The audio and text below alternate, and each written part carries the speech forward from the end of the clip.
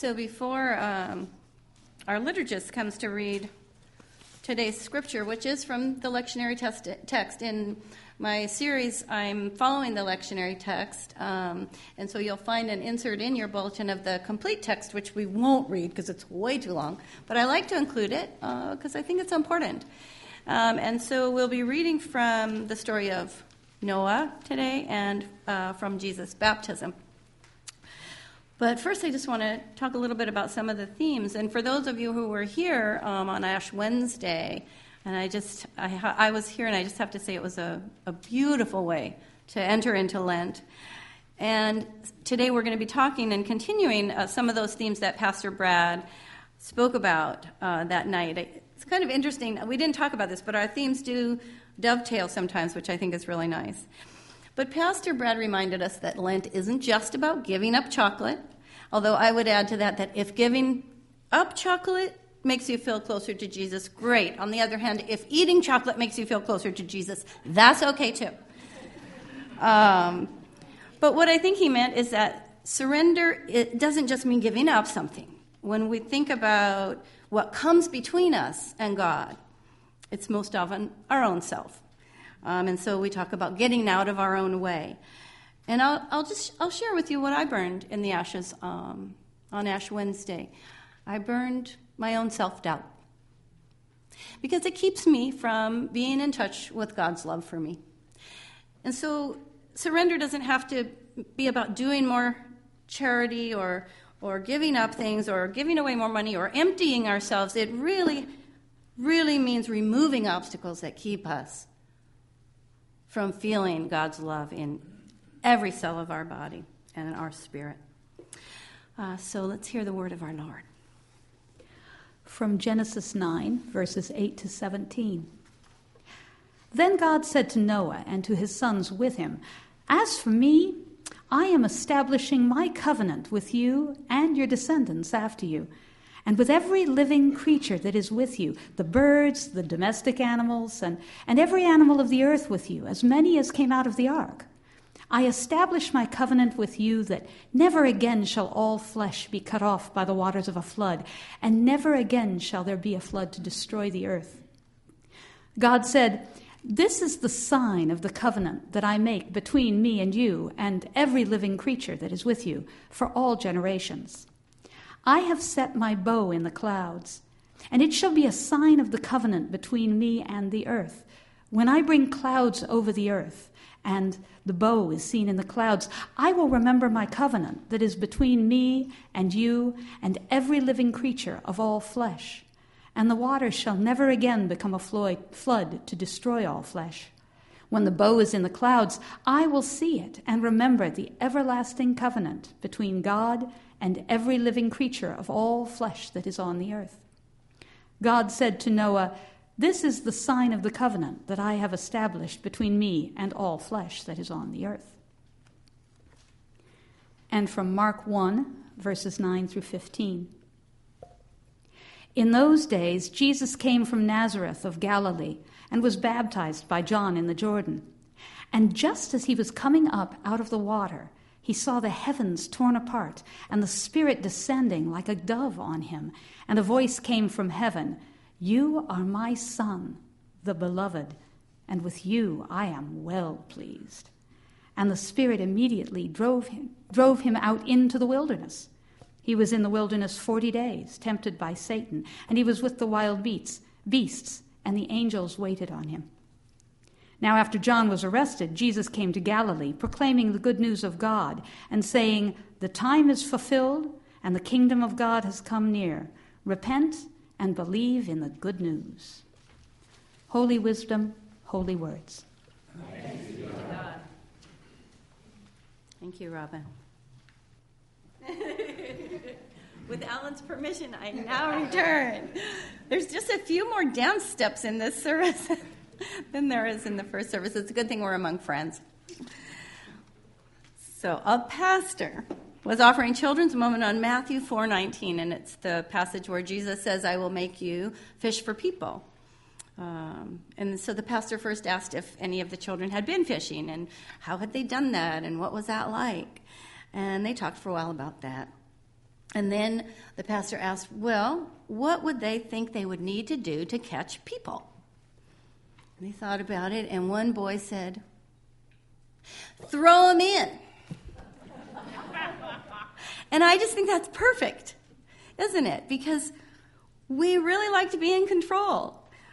We like to know we have our autonomy and we influence our environment and we have choice. So maybe it takes total immersion to be caught by Jesus. Throw us in. Let us feel our powerlessness in the face of the commitment from God. Because baptism is about our response to the commitment God has already made to us. Last month we spoke about the need to continually renew our relationship with God, to keep turning toward God as life's challenges tempt us away. And in today's lectionary text, we heard the story of Noah. And for some of us, life's challenges may have felt like that at times, like the floodwaters were rising, threatening our home, our family, even our lives. Maybe none of us have been literal refugees, but maybe some of us have. Some of us may have lived through fire or flood or worse. But for others of us, divorce can feel like the end of our world. The loss of a job, death of a loved one.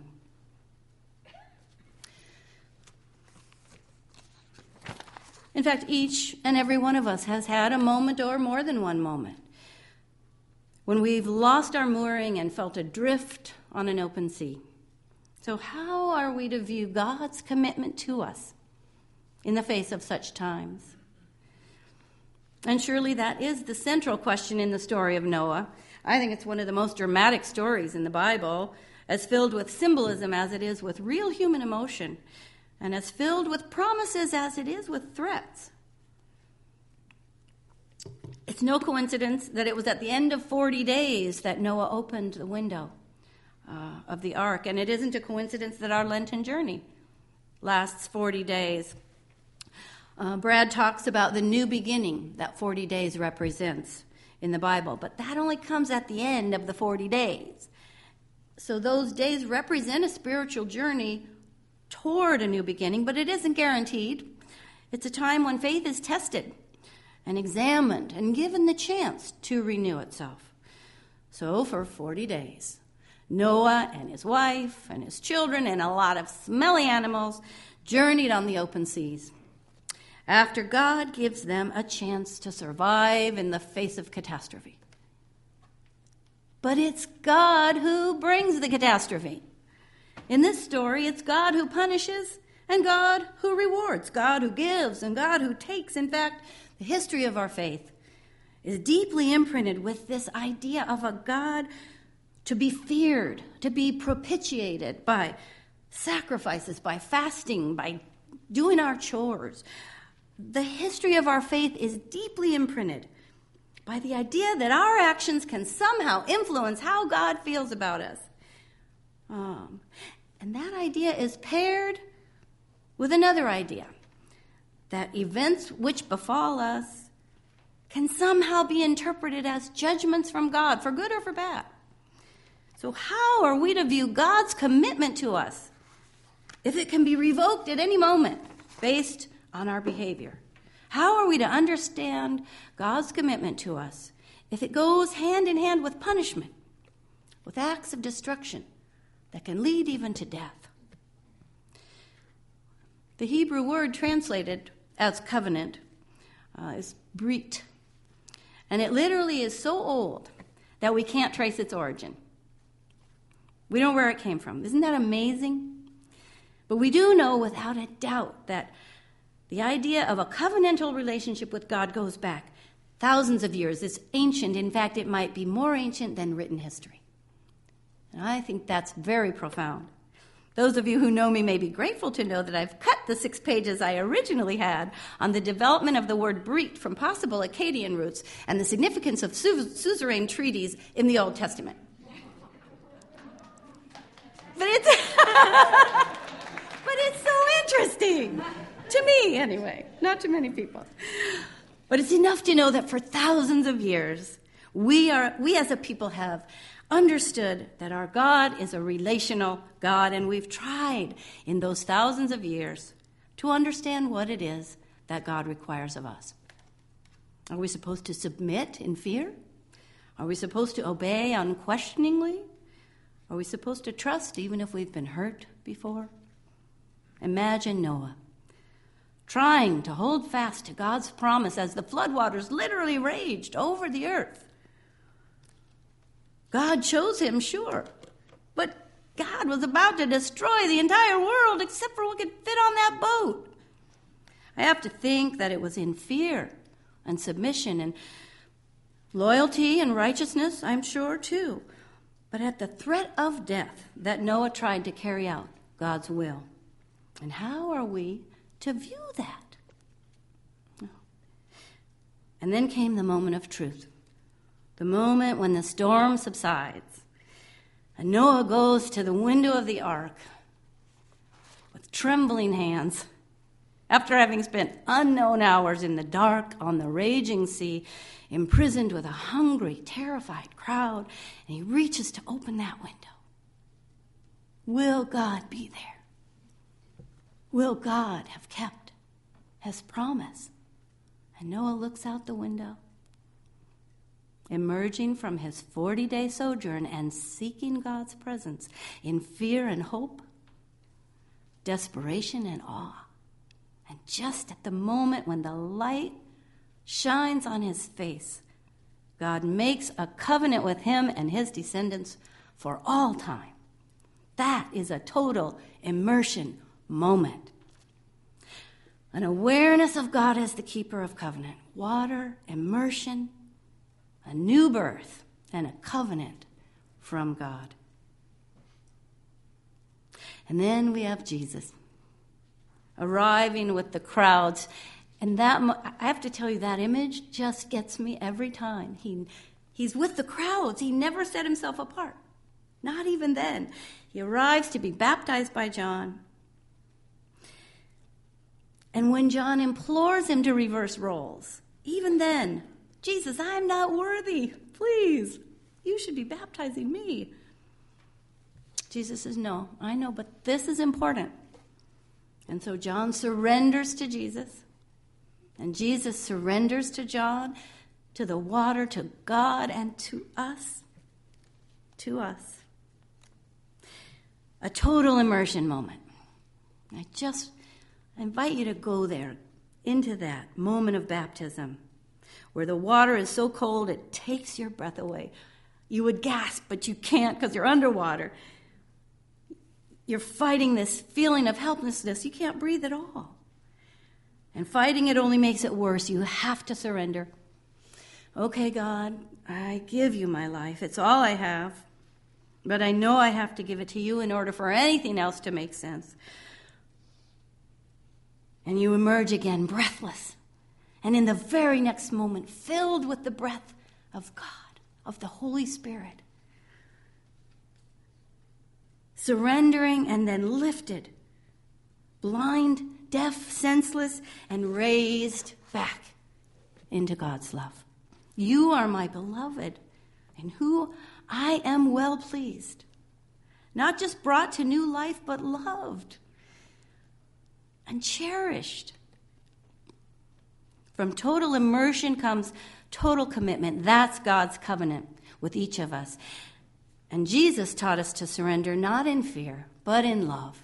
In love. So, what have been the total immersion moments in your life?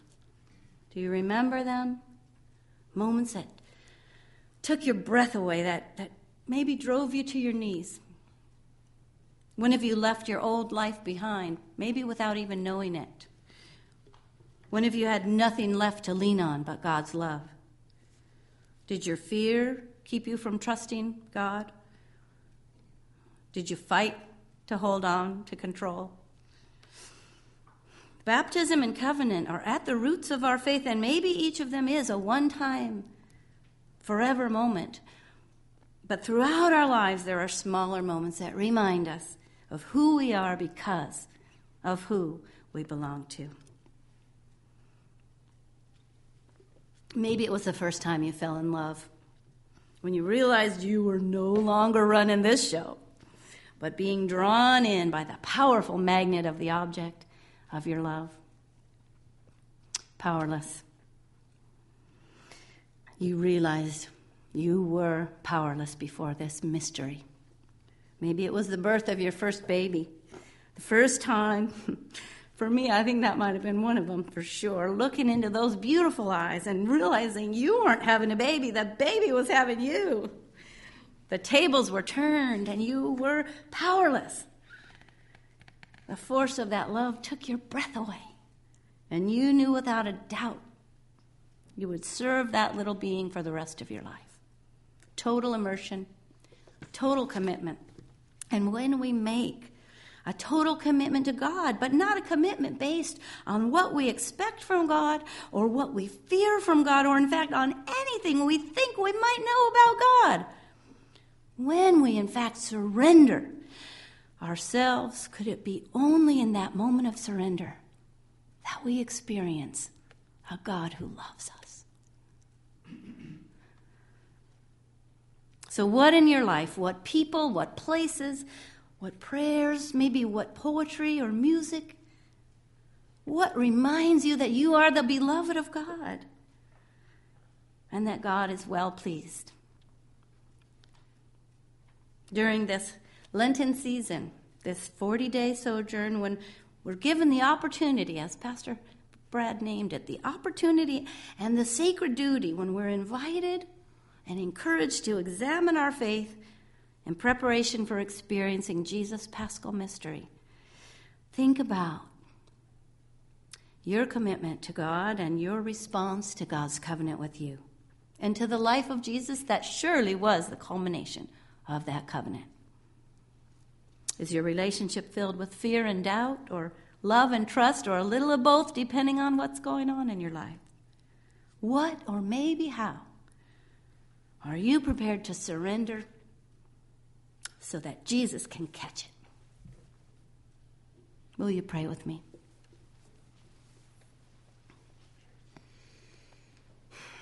God, throughout our lives, help us feel your presence. Help us feel the guidance of Holy Spirit, and help us surrender to that powerful force of Jesus in our lives. All this we ask in Christ's name.